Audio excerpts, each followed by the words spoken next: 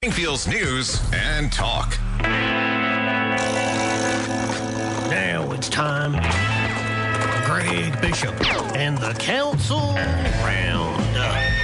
All right, a lot to get to with an hour and 40-minute meeting last night. Much different than the 16-minute meeting they had the week before for the Committee of the Whole.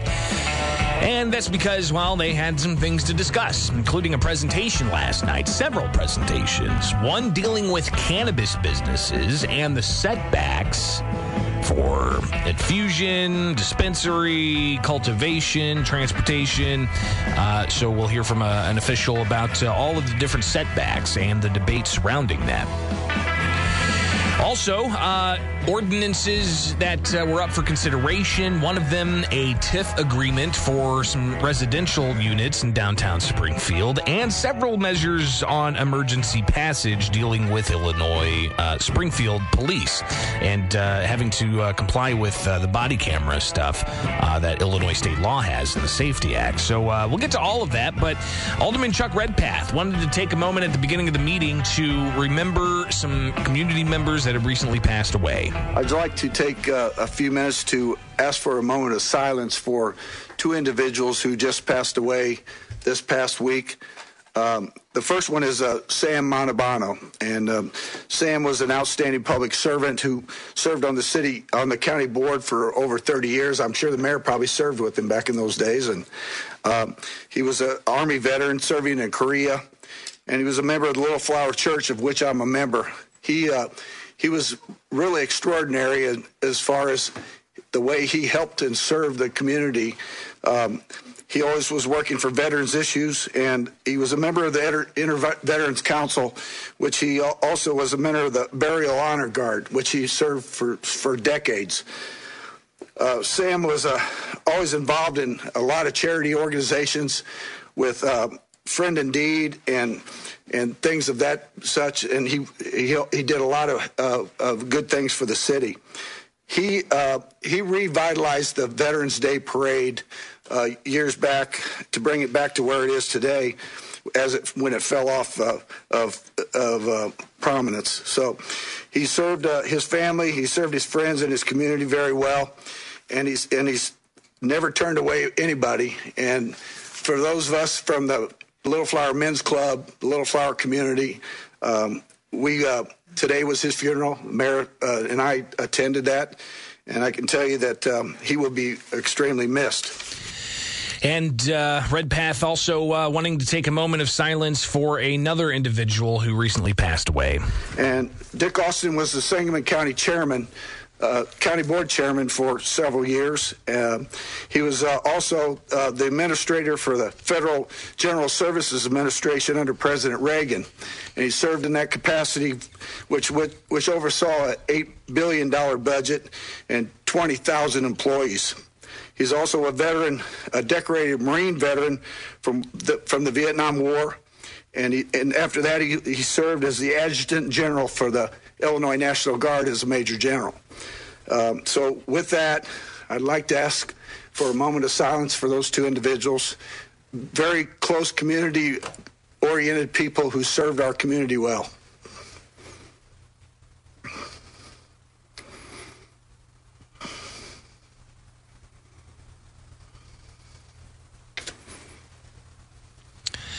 And I think it's important to respect that moment of silence. So good to start the meeting by remembering people who served the community and this country in a variety of ways. Next up, we've got an Inspector General report from the Springfield City Inspector General. With Roger Holmes, please. So we'll hear from Roger Holmes about a variety of different cases that he had to investigate. First up, let's hear it. I was contacted by a complainant who I interviewed in person regarding an issue that she lives near a Springfield Aller person on a one-way street that has parking only on complainant's side of the street. Complainant stated that the alderman's lawn service would block her driveway while servicing the alderman's lawn. Additionally, complainant states that the alderman's guests park in such a way as to block her driveway. The complainant further stated that the alderman addressed complainant's spouse in a disrespectful manner. I was shown a photo of the alleged incident of blocking, which did minimally block a portion of complainant's driveway. And some other details about this, kind of fingers pointing back and forth from a constituent to their alderperson. I discussed the matter by telephone with the alderman in question, who denied the allegations and stated that complainant's spouse had addressed the alderman using vulgar language. Being a private matter, I am closing this investigation with no recommendation for further action. Yeah, you can definitely see how the Inspector General has to deal with a lot of different types of allegations and how do you tread those waters. Here's case number 2.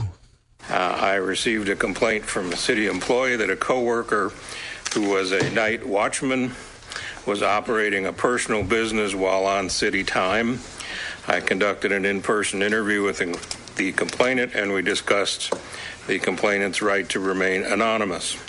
I discussed the matter with city supervisor, who had ultimate authority over the behavior of the employee allegedly conducting personal business on city time.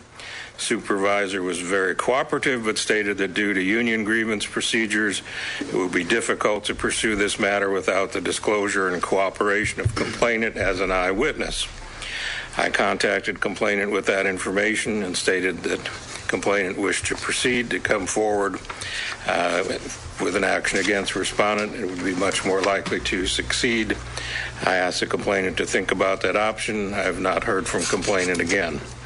The employee allegedly running the business at night as a night watchman now has a day shift non-watchman position at this facility. So, moving on. How about case number 3 from Inspector General Holmes? Inspector Gadget. I received an anonymous email complaint regarding a question of the city clerk awarding 2 employees raises in excess of 5%. Complainant did not make themselves available for an in-person interview. I conducted an extensive interview with City Clerk Lesko regarding the issue raised by the anonymous complainant. Mr. Lesko explained that this was not a situation of a pay raise, but instead through negotiations with AFSCME Local 3738, it was a job reclassification. And he lays out some of the classification and the additional responsibilities, which were rather great, especially the responsibility of having to be on call 24/7. The 2 new positions require that the employees take home their work laptop to ensure 24/7 access, which is particularly helpful to funeral directors. There will now be 2 trained FOIA officers rather than a previous single position. Mr. Lesko stated he will still have a personnel budget surplus even after the job reclassification. So he ultimately went ahead and closed that investigation out with no recommendations. How about case number 4 from Inspector Holmes? I was contacted by a complainant who later attended an in-person interview. Complainant was concerned that he was treated rudely by a city employee and described his experience to me. Based upon the situation, it appears that the employee was acting zealously in performing employees' job duties, but may have been overly zealous. I contacted the employee's supervisor and learned that the employee has taken a position in state government and is no longer on the City of Springfield payroll. Therefore, respondent was deprived of the opportunity to respond to the allegations. For these reasons, this investigation is closed with no further action being taken. However, this situation should serve as a reminder to all employees and elected officials that their conduct represents the City of Springfield and that all whom they come in contact with should be treated respectfully. Yeah, because it's the taxpayers that are paying your salary. The taxpayers don't work for you, public employees. You work for the taxpayers. So treat them with respect. It's pretty simple. Inspector Holmes also has a final case here, number 5. I was contacted by email by a complainant who was concerned that City Water, Light, and Power allowed the Wyndham Hotel to incur a bill for utility services in excess of $1 million without collection action being taken when other citizens of Springfield were subject to collection actions. Soon after receiving the complaint, I was advised by the mayor's office that the Wyndham utility bill had been paid in full by wire transfer. And he also laid out that the Wyndham had been a place for individuals to be quarantined during the pandemic, and there's also an emergency radio tower at the top of the Wyndham that if the power was shut off to the Wyndham, then it'd probably knock out that communications for emergency purposes. So they went ahead and then everything was settled there. So that's an overview of the Inspector General files in a presentation to Springfield aldermen. Last night at the Springfield City Council, it is the Council Roundup brought to you by Head West Subs. When you want a great sub, you've got to Head West. Their downtown location open for lunch. Don't forget about deliveries. Head West Subs. Coming up, we'll hear about cannabis businesses and the different setbacks there are. So stay tuned. It's on the way. 7 WMAY. Council Roundup brought to you by Head West Subs. When you want a great sub, you've got to Head West. And we're going to deviate just a little bit from the council meeting last night, but still after the Inspector General reports on 5 different instances they investigated. But I just got in a overview of an investigation into former Springfield police officer Aaron Nichols. And this is from the Sangamon County State's Attorney's Office with an independent assessment of an internal review of Nichols's behavior. So I wanted to add this to the Council Roundup. Here's just a little bit of a initial paragraph. During the first week of April 2022, Sangamon County State's Attorney Dan Wright was informed of hateful and inappropriate social media statements by former Springfield police officer Aaron Nichols, which related to Jewish, Black, and LGBTQ persons. Springfield Police Department promptly began an internal investigation, which is detailed in Springfield Police Department Chief Ken Scarlett's first report. And they went down and investigated this further. Now, I'm just going to go to the conclusions here. It says, following completion of my comprehensive evaluation of the internal review process and all available SPD records, I found no evidence of criminal conduct or professional misconduct by Nichols in the performance of his law enforcement duties. Now, again, there were concerns that if he had these sentiments he was sharing of disparaging comments of individuals on social media, did that play into how he handled his law enforcement duties? Back to the conclusion here, it says that I found no evidence of criminal conduct or professional misconduct by Nichols in the performance of his law enforcement duties. I further concluded that the state's attorney Dan Wright's response to the incident was not only swift and comprehensive, but went above and beyond under difficult circumstances to ensure an internal review worthy of the public's trust and confidence. And again, this is an independent review of State's Attorney Dan Wright's review of the former Springfield police officer. The conclusion goes on to say he quickly and publicly denounced Nichols' statements and drew upon pre-existing relationships with a diverse group of stakeholders in a proactive and transparent manner. State's Attorney Wright clearly communicated his plans for an internal review of Nichols' conduct to determine whether his views regarding Jewish, Black, and LGBTQ persons had any impact upon the performance of his official duties and any prosecution undertaken by the state's attorney's office. Upon completion of the state's attorney's internal review, his findings were made a part of the SPD chief's final report and released to the public. I concur with Dr. Barrich of the Global Project Against Hate and Extremism that the proactive, collaborative, thorough, and transparent review process implemented by the State's Attorney's Office and the SPD is a model of best practices in response to exposure of Nichols's racist, anti-Semitic, and anti-LGBTQ social media statements.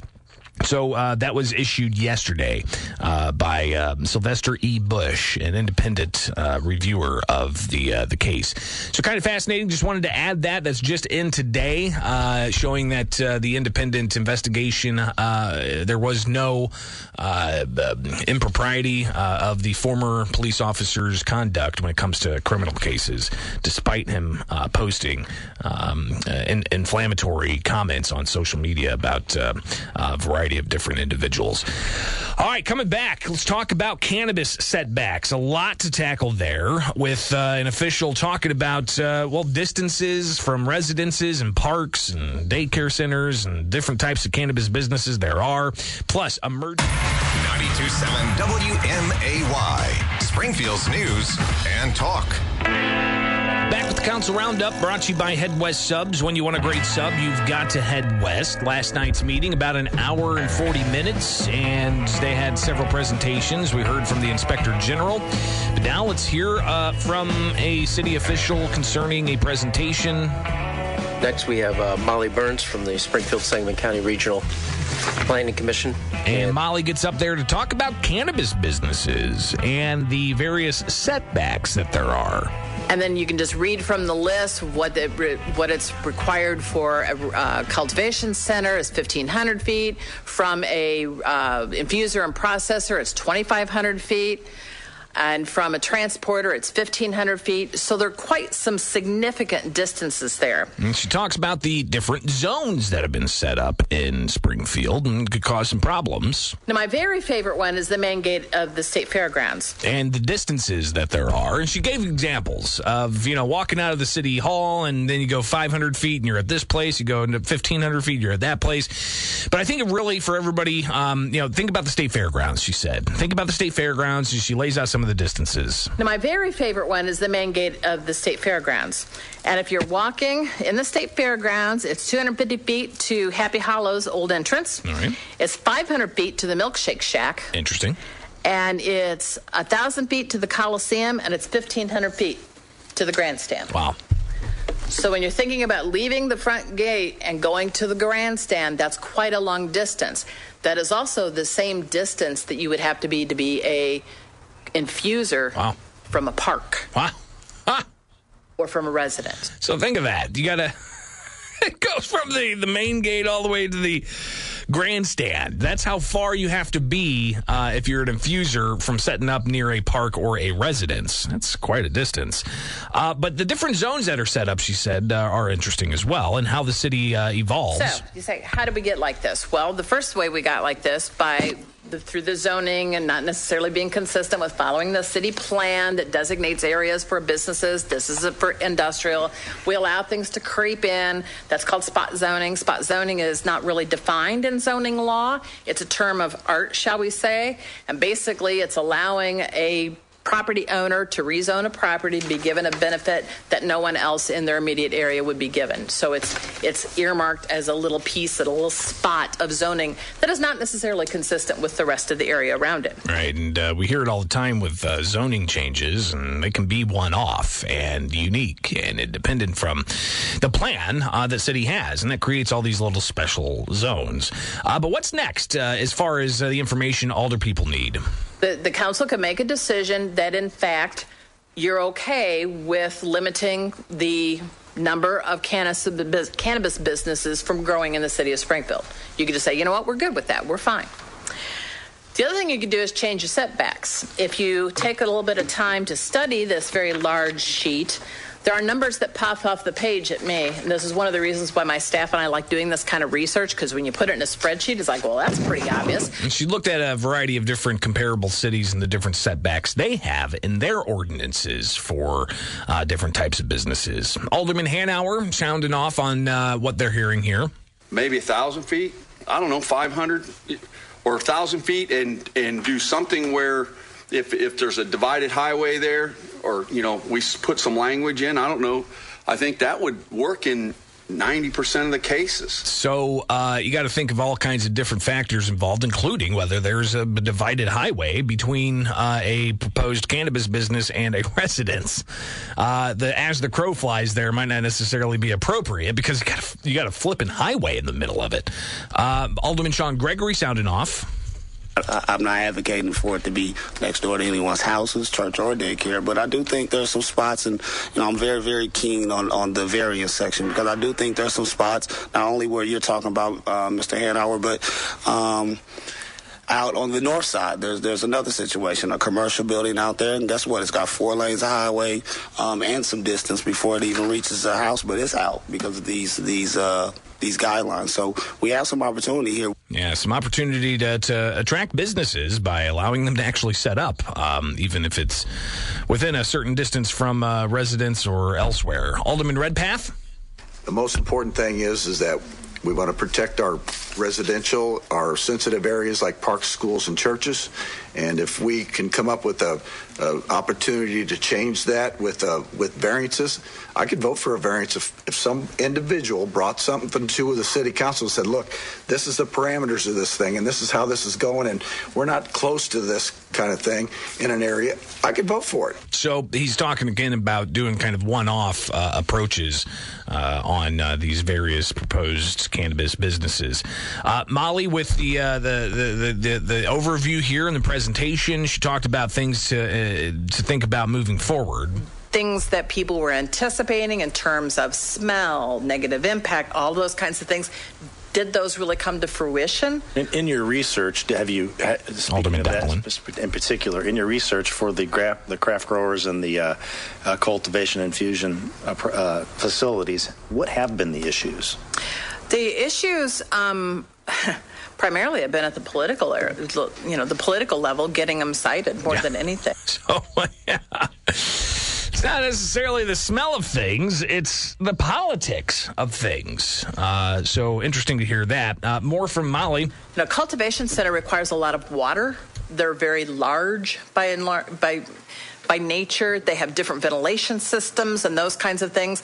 So looking at how that is different from a craft grower, which is very smaller scale, more enclosed area, less opportunity for odors and aromas to escape, versus an infuser where it is coming in on an oil level. And there's not really much indication that particular operation's an infuser. It's not, bright flashing lights saying, hey, we infuse weed here. No, it's not like that. But that whole idea of people in their apprehension, Alderman Williams pushing back on that, saying we need to get over this boogeyman mentality, he says. Empty buildings that could be utilized that are still sitting empty because of the boogeyman, because we don't understand. So I want the education. I want studies like this, because what happens when we don't, we lose them to other towns, to the Lincolns, and to they read Danville's. These are my constituents who had the licenses that moved. And they go to other jurisdictions, and those jurisdictions reap the benefits. He says we need more information like what Molly was presenting. Or educating ourselves and our public so that we can finally do something, because if we don't, I see on here Southern View already. I imagine we'll see Grandview, we'll see some of these surrounding communities beat us to the punch because we're playing boogeyman. Yeah. So interesting to hear that presentation and some of the older people's response to it.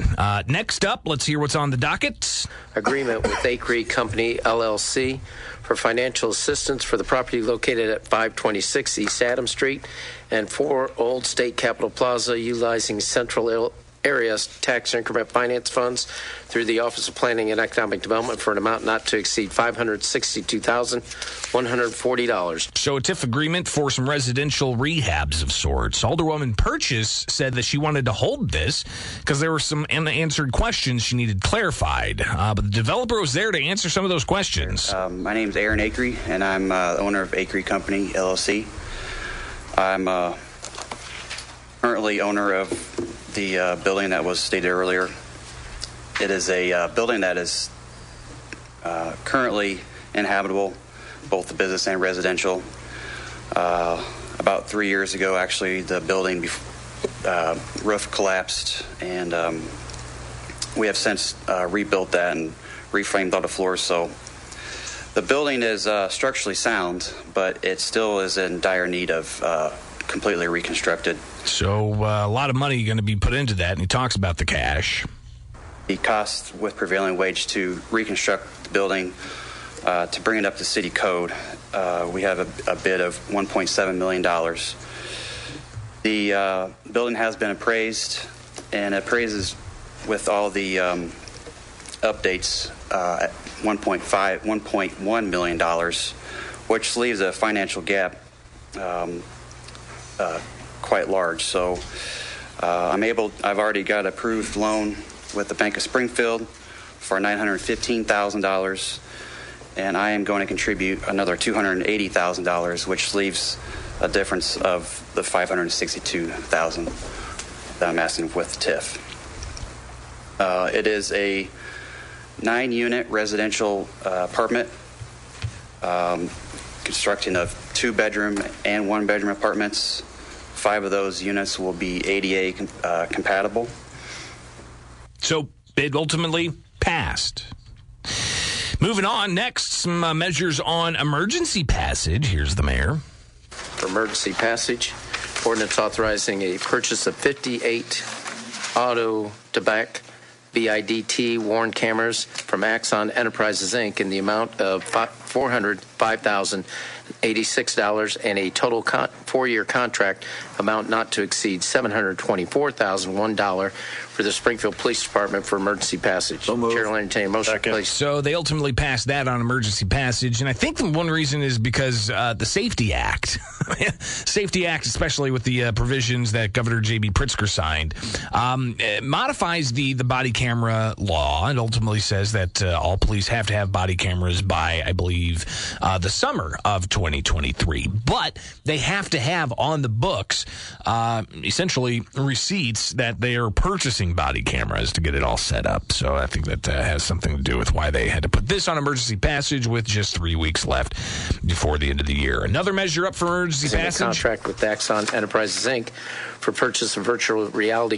goggles for training purposes for an amount not to exceed $161,625 over a 6-year period for the Springfield Police Department for emergency passage. Chairman. Some virtual reality goggles for police training. Here's the police talking about why they need this. The pricing that we were able to negotiate will expire at the end of this year as a result of their fiscal switchover at Axon. So in order to get reduced pricing, we had to put it on emergency passage. All right, so another emergency passage, and that ultimately did pass.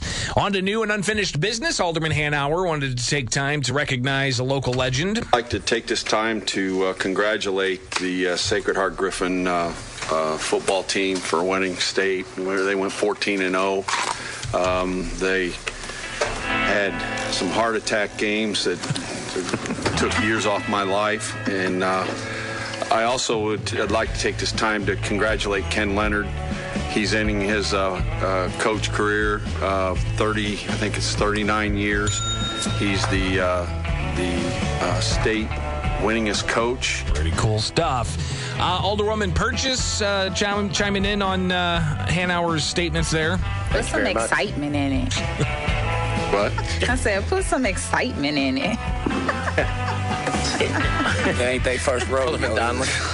Yeah, thank you, Mayor. Put some excitement into your comments, Put please. some excitement in it. I will put some excitement into this one, but, this, I think we would be remiss this evening if we didn't recognize this individual. This individual, although young in heart, is old enough to be my father. I'd like to wish Alderman Hanauer, if you'll join me, in a happy birthday. Happy birthday, Alderman Hanauer. Not that much younger than me. Happy birthday. Nice. So there you go. That's your council meeting for last night. The Council Roundup brought to you by Head West Subs. When you want a great sub, you've got to head west. Their downtown location open for lunch. Also open for lunch on Saturdays. And don't forget about the